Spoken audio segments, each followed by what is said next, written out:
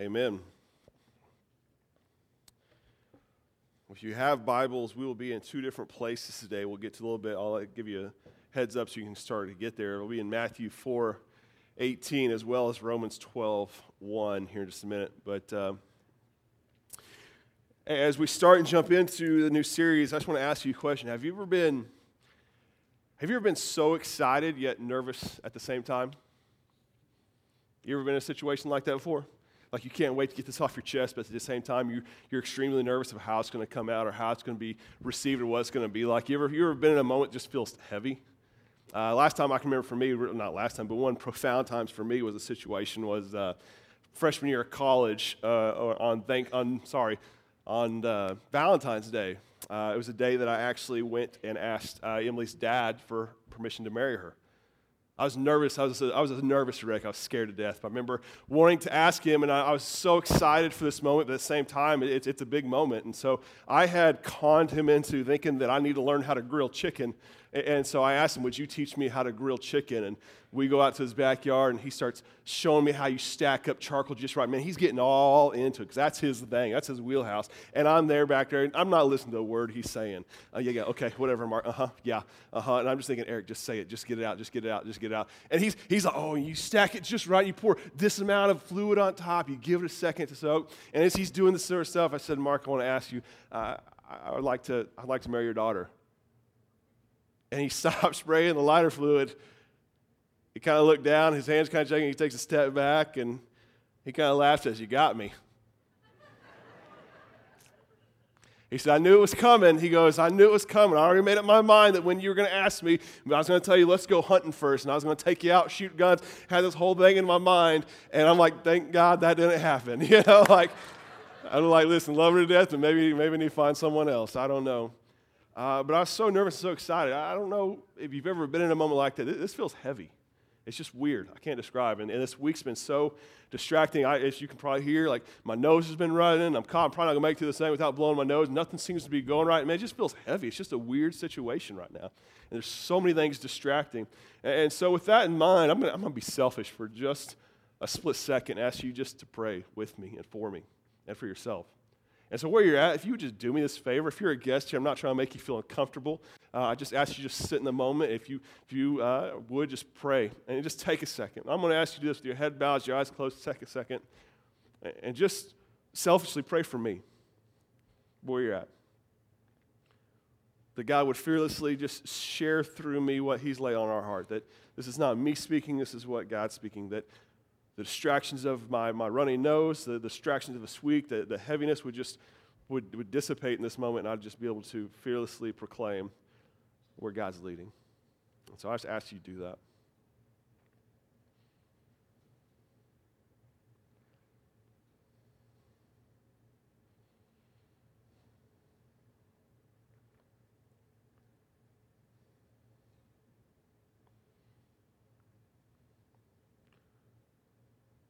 As you continue to pray, I'm going to ask you to do this now, to pray for yourself, that you would hear. It's our natural inclination to critique, to poke holes in every situation, and this needs it. Don't get me wrong, but I just ask you just pray for yourself that God would allow you an ear to hear what he might be saying.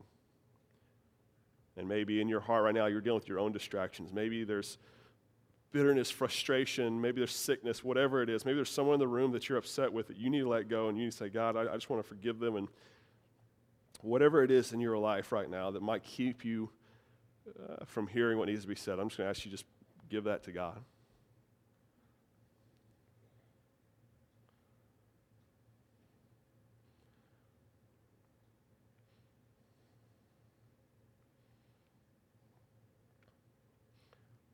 Finally, I'm going to ask you to pray for the people next to you and pray for this church. That God would allow us to rally behind something that he's leading us to. That we'd faithfully stack hands together and run in the same direction to be impactful for his kingdom. Pray that we'd find a way to find camaraderie and unity in what we do and fight for a common cause. To put our own desires and ambitions aside and to put God's will and desire first and foremost.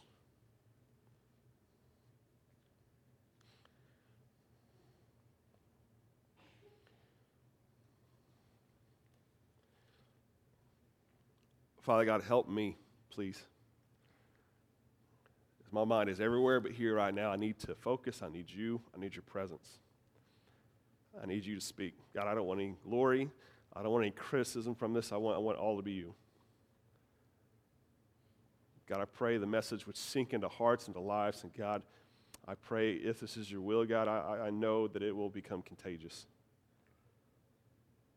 God, humble my heart and the other elders' hearts and the leadership's hearts. We've prayed about this. God, if this isn't the will of God, I pray to humble us to go back to the drawing board and reevaluate. God, we don't want to force a vision. God, we want to guide a vision.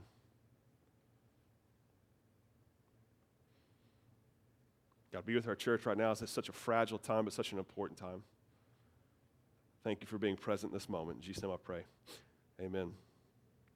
I thank you for that. I really do appreciate that. We are starting a new series. We're kind of unpacking a vision that's been long overdue in many ways and something that we knew needed to come.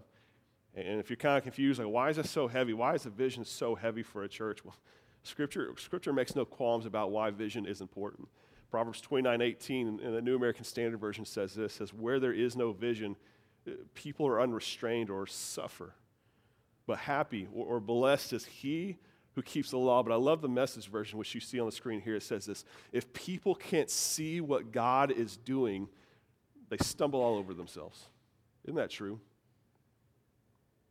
It says, but they attend to what he reveals, they are most blessed.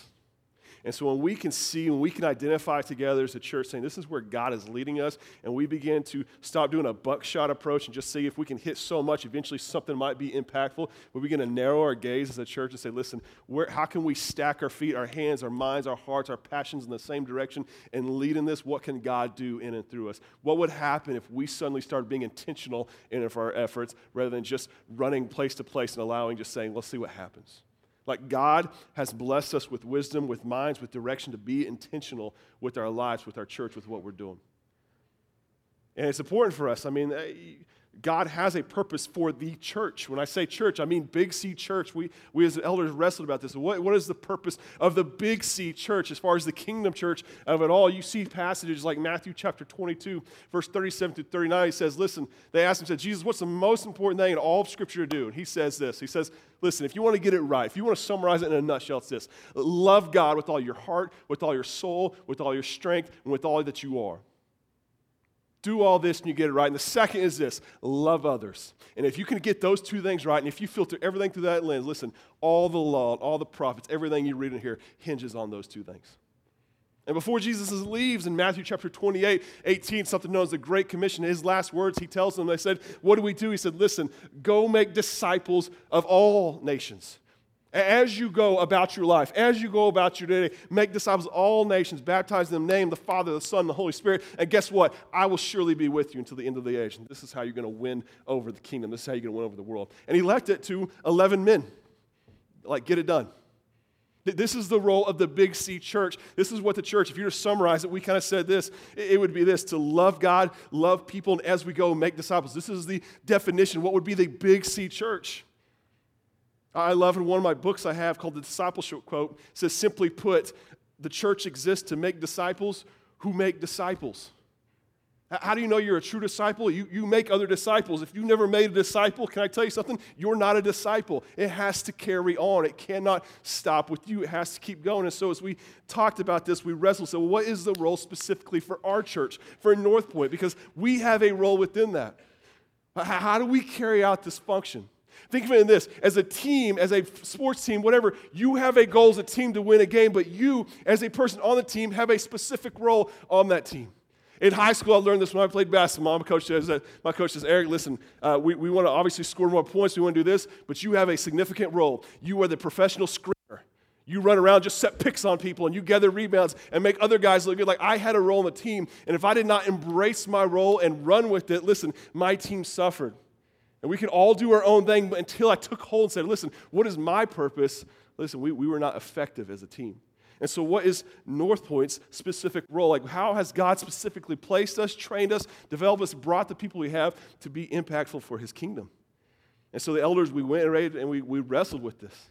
We said, what does this look like?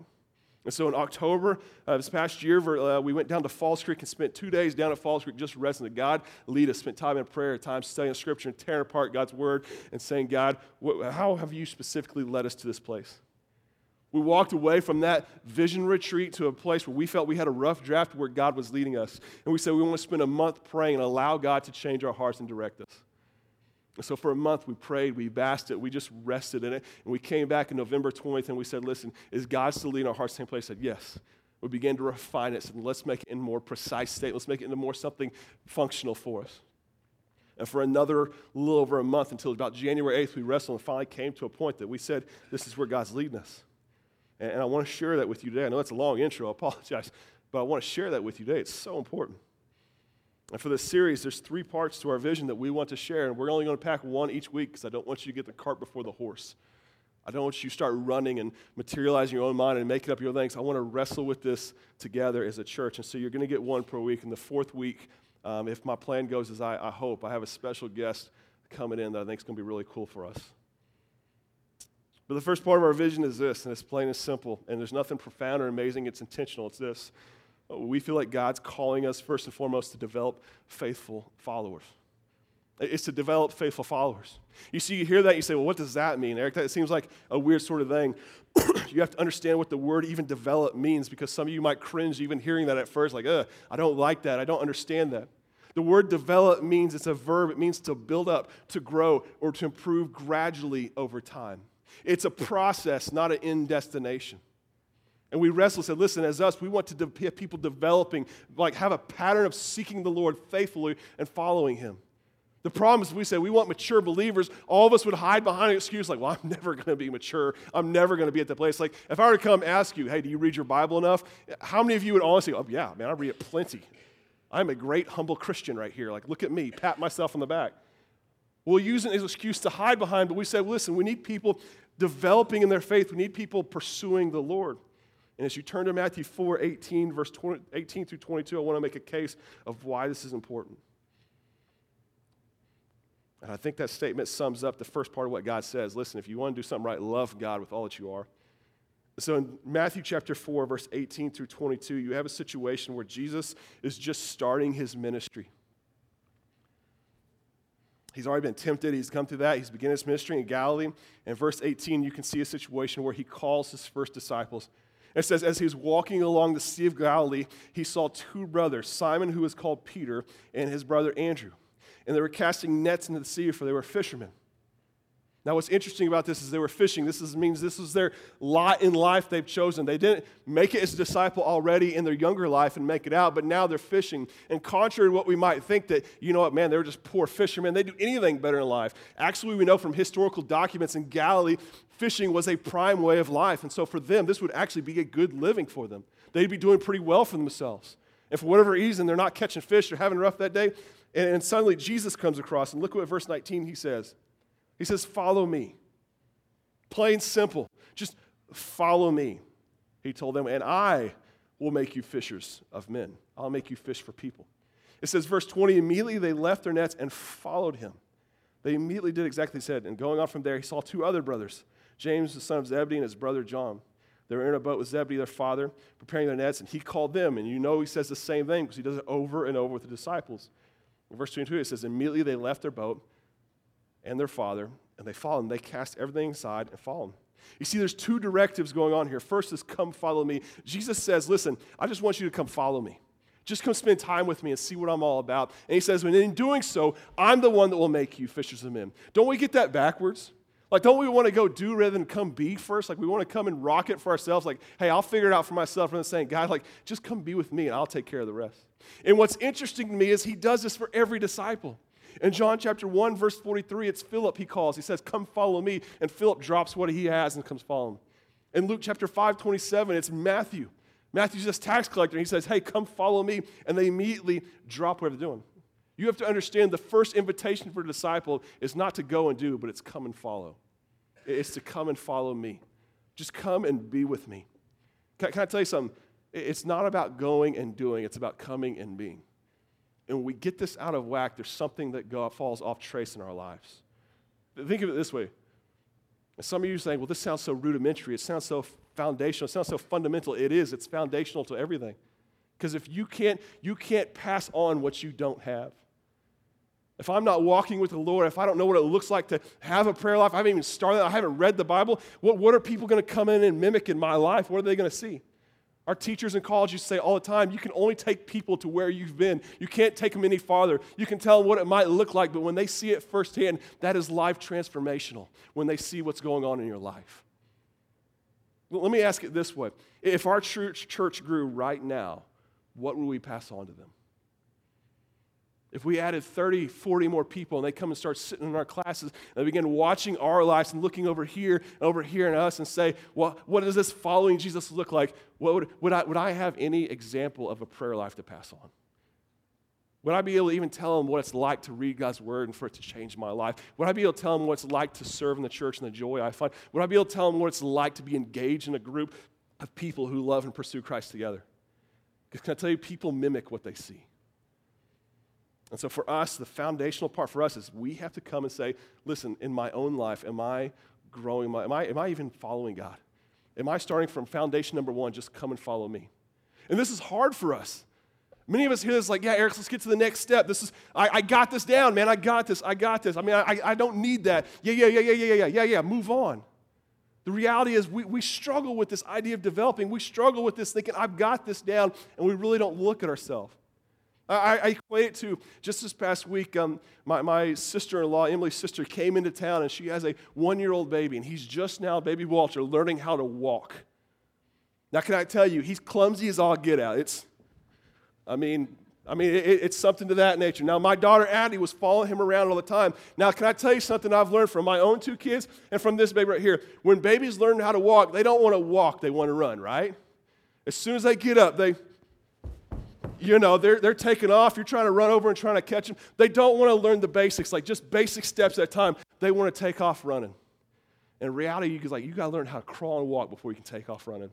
And for us as a kingdom of God, for us as a church, if we're going to be impactful, we're going to be intentional. Listen, we need to learn how to walk first, walk in the footsteps of Christ so other people can mimic the same thing in our life.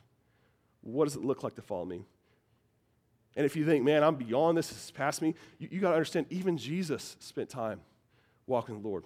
You look at Luke chapter 2, verse 52, it says Jesus was growing in wisdom and stature. Jesus was sitting by the feet of the rabbis, learning what it looked like to walk with God. Jesus didn't skip this step.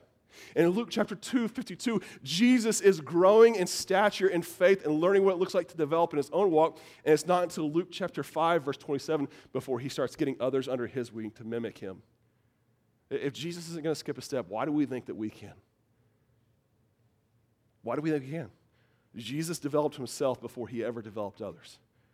And so many of us want to do it. And we think about our families, we think about our lives, and what happens when we take a hard look at ourselves and say, what about me? When I think of this next picture I have right here. You ever seen this on a flight? You ever see the stewardess get up there and tell you this sort of situation? In case of emergency, a mask is going to fall down. What's the first thing they tell you? Place the mask on the kid and make sure. No, it says place it on yourself. Why? So you can be more astute to help someone else next to you.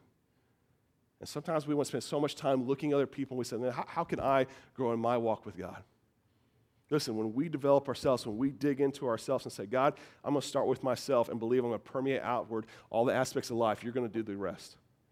Jesus simply said, come follow me, and I will make you fishers of men. And too many often we want to say, I'm going to make fishers of men, and then I'll start come following you. And people come and mimic our poor habits, our poor attitudes, our poor lifestyle, and say, man, why is it not catching on? We're just creating more and more immature Christians. And if you're saying right now, man, we need to grow, we do need to grow. That's why it's so important to get this right, get the foundation, get the base layer done right. And so what does this look like? What's some practical ideas, practical barometers we can look at? We'll turn to Romans chapter 12. Hopefully you still have that marked in your Bible.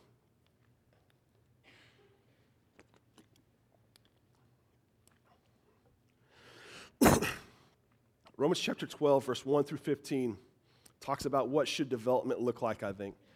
I think it's a great summation of what Paul says in all his scriptures and what Jesus says of some things that we can look for in our life. And so if you'll indulge me and just follow along, this is Paul's letter. In Romans chapter 1 through 11, Paul's making this whole case for a need for Christ, about how the gospel It changes us, and if we don't get the gospel right, we're going to get everything else wrong. And that's why he turns with this word, therefore, because the therefore is what set everything else. Like, because you get all this stuff before, now therefore this. Therefore, brothers and sisters, in the view of mercies of God, I urge you to present your bodies as a living sacrifice, holy and pleasing to God. This is your true worship. It says, do not be conformed to this age, but be transformed by the renewing of your mind so that you may discern what is good, pleasing, and perfect will of God. He says, for by the grace given to me, I tell everyone among you not to think of himself more highly than he should think. I struggle with that, I'm going to be honest. Instead, think sensibly as God has distributed a measure of faith to each one.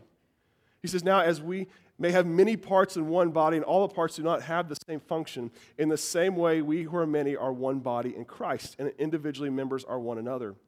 According to the grace given us, we have different gifts. If prophecy, use it according to proportion of one's faith. If it's service, use it in service. If teaching, use it in teaching. If exhortation, use it as exhortation. Giving with generosity, leading with diligence, and showing mercy with cheerfulness.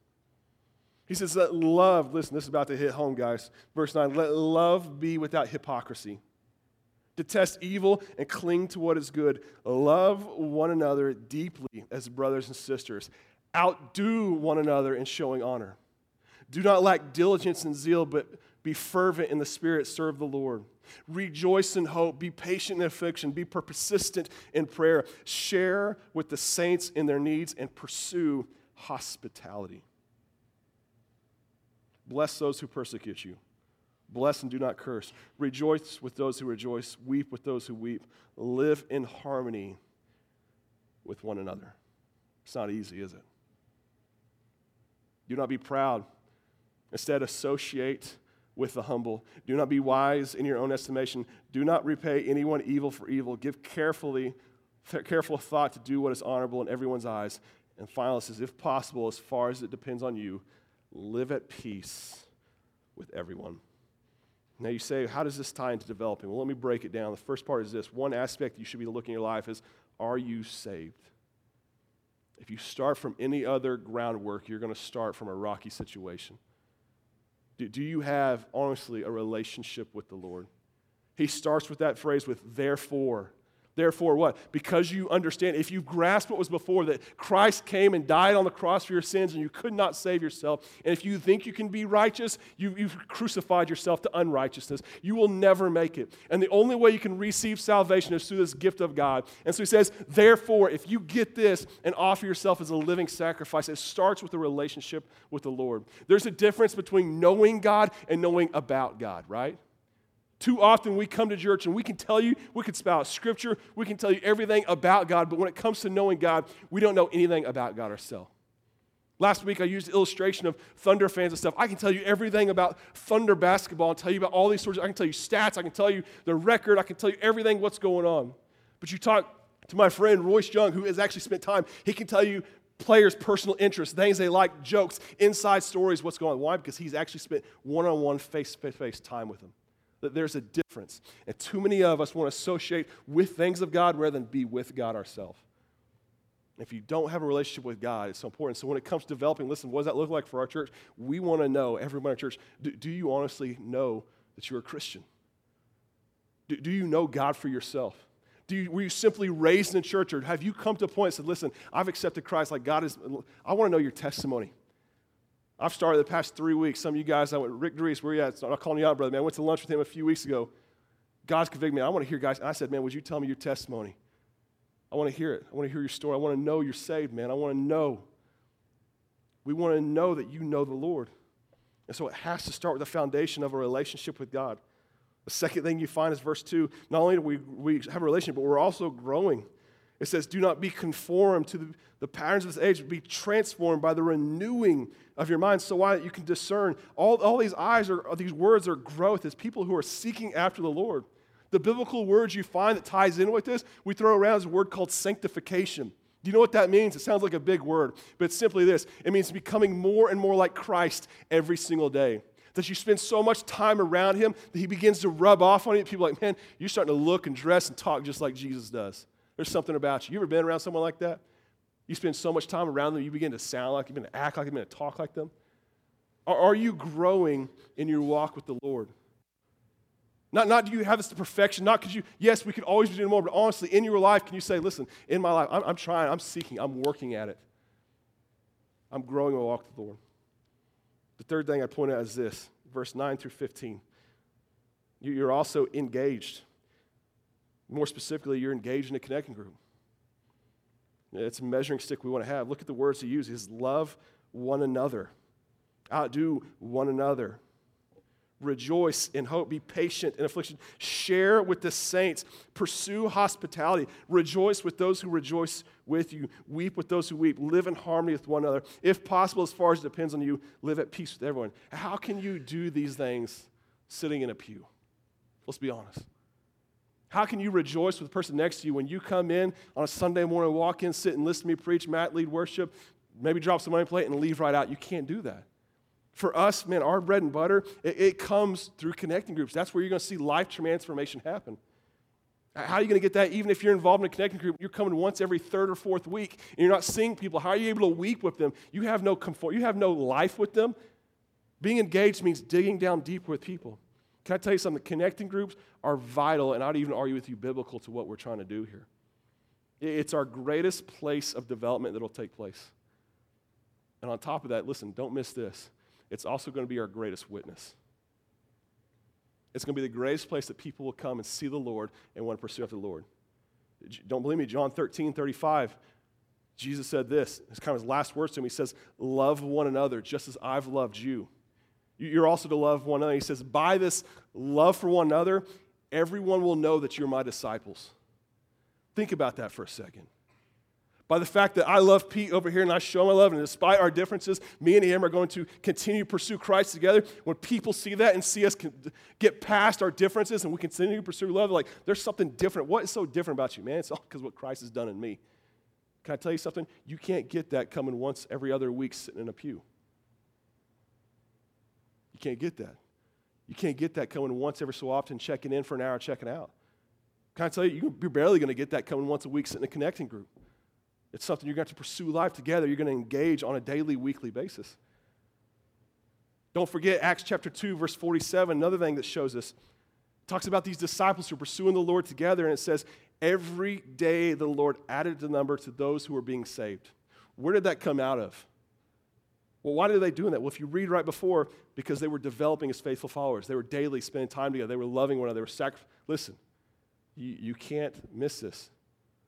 You have to engage. We've got so many people who just want to check in, check out. And connecting groups are the key to our vision. If you don't indulge in that, you don't engage in that, the church will fall short for you. The church will constantly fall short for you.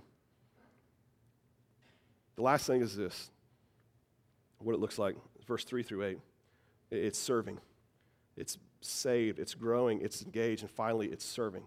Look at verse 4. It says, now we have many parts, one body, and all the parts do not do the same function. In the same way, we who are many are one body in Christ, and are individually members of one another. We all have a role. We have a role within the local body of the church. You have a purpose here. Being used by God is vital to the development. You say, why is that? Can I tell you something? You'll never feel a part of God's kingdom until you're fulfilling your part in the kingdom. Until then, you're just a spectator. You're just a fan sitting on the sidelines. Until you're participating, you're jumping in, and all of a sudden, I'm fulfilling my God-given role. I'm making a difference in the kingdom. I'm suddenly fulfilling a part that no one else. Like if I miss a week, this ministry area hurts, this people hurts. They're losing something. Until you engage in that, you'll never feel a part of what's going on. You'll never feel the need for that. And it's important for us to jump into that. That's what developing looks like. Now, a lot of you hear that, and we're tuning it out. I can already feel some people like, okay, yeah, let's move on. Listen. If we don't get this right, what happens? If we get it out of sync, out of whack, what happens? Can I just do, I'm an old youth pastor, so I like visual illustrations. So would you all indulge me for a second? Matt, I'm going to make a mess up here. I'm sorry. Imagine this is like the Lord right here. And the Lord's ready to, imagine this is a never-ending spring, like God's ready to pour himself out into us. Like God wants to feel like that. God is hungry to feed us with more and more. And what happens, we come and sit in a sanctuary, and God pours into us, and he pours, and we stop. And we leave and go home. And then we try to go serve, and we pour into people here, have a little bit of this, and we sprinkle a little Jesus here and all over the place. And before you know, we come back to church, and man, our cup feels like this. You ever feel that way? You ever feel like you come to church, and man, your cup is just empty? Like I'm running on fumes, I'm exhausted. So you come back, man, I need a little more. Man, God, fill me up a little more. And God, man, great worship, man. Mass worship, Eric's sermon not go good, so let's pour a little out. But the worship was powerful today, right? And you come and you go sprinkle Jesus on here and you sprinkle all over and you're pouring Christ out throughout the week. You're giving more people and you come back to church and you find yourself every single week. But this week a kid's sick, something's going on. You miss church. You suddenly start coming. What happens? Man, you don't get filled that week. We find ourselves getting taxed because we're running all over the place. We're trying to pour Jesus into people, trying to give it away, and yet we find ourselves empty. Can I tell you what happens when we begin to seek after the Lord and God says, listen, just come follow me. Just come sit under me and allow me to fill you up. Don't worry about the other stuff.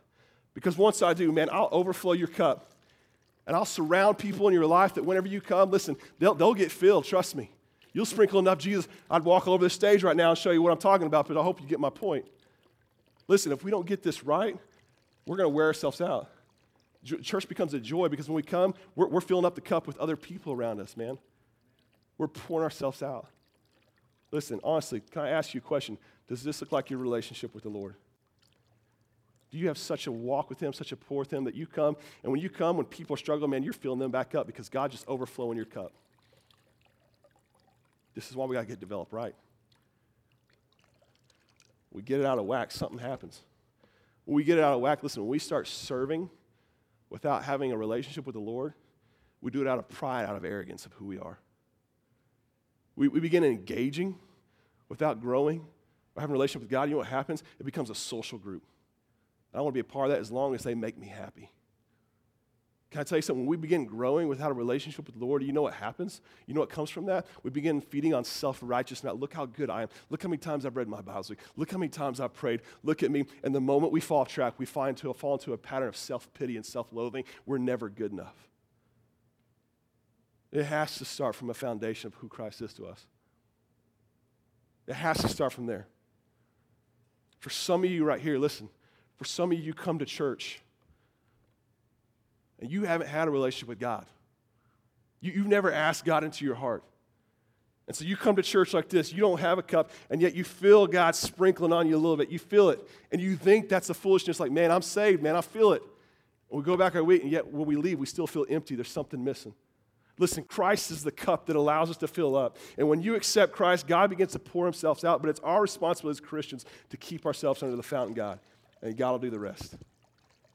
Can I tell you something? There's nothing more in the vision we're going to unpack that's going to mean anything if we don't get this right. And so my challenge for you, for me, for the elders, one of the first things it is look at ourselves. Can I tell you, we didn't walk this like, man, we can't wait to unpack. Our elders walked back. We said, we got to look at ourselves. In my own life, man, am I walking with the Lord? Am I engaged in the connect? Am I getting life from other people? Am I serving out of passion or just because this is my job? Where are you starting from? I'm pleading with you as a church, do not move any farther until you stop right there and look at yourself. God, what do you need me to do? Because the rest of the weeks don't matter if we don't get this. We're like the house built on a sandy foundation.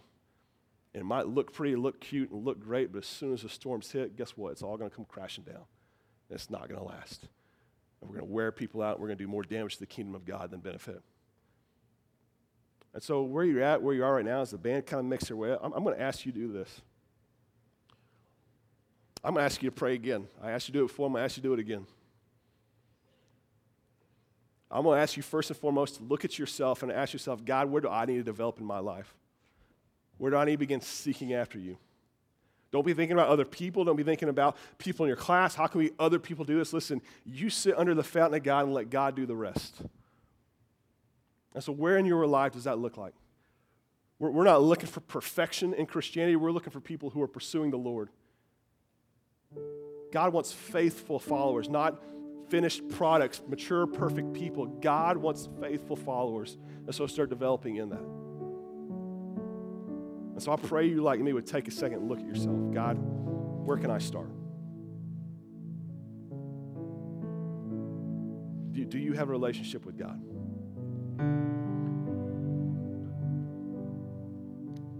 Are you growing in your walk with God? Have you spent time? Do you spend time seeking after the Lord on your own? Or do you just come to church hoping that we do it all here? Or are you seriously engaged in a connecting group? I know some of you stepped away, maybe not been plugged in, maybe you kind of half come, half don't. Listen, we have to be engaged in life transformation with other people because sometimes our cup is struggling and we need to be filled up by others. Are you serving? Are you fulfilling your role in the kingdom? Have you found your place? Are you serving based out of what God has put into you? We can't have people pouring in our kids, our students, or our adults out of the fumes, out of the leftovers. God, we need the excess to be poured out. So I'm going to ask you just to take a second and just how can you be a part of this vision? It starts with me and it goes out. If you're one of those people that I was talking about that you don't have a cup or you've just been coming to church and Jesus has sprinkle himself on you, listen, I want to ask you to have a relationship with the Lord today. I want to invite you to that. Our elders will be in the back. Bradley's back there. He would love to pray with you and talk to you about this. So I'm going to ask you just take a second. I'm going to turn it over to Matt and just let him lead us into worship whenever it's time. So you take a second and you reflect whatever way you need to.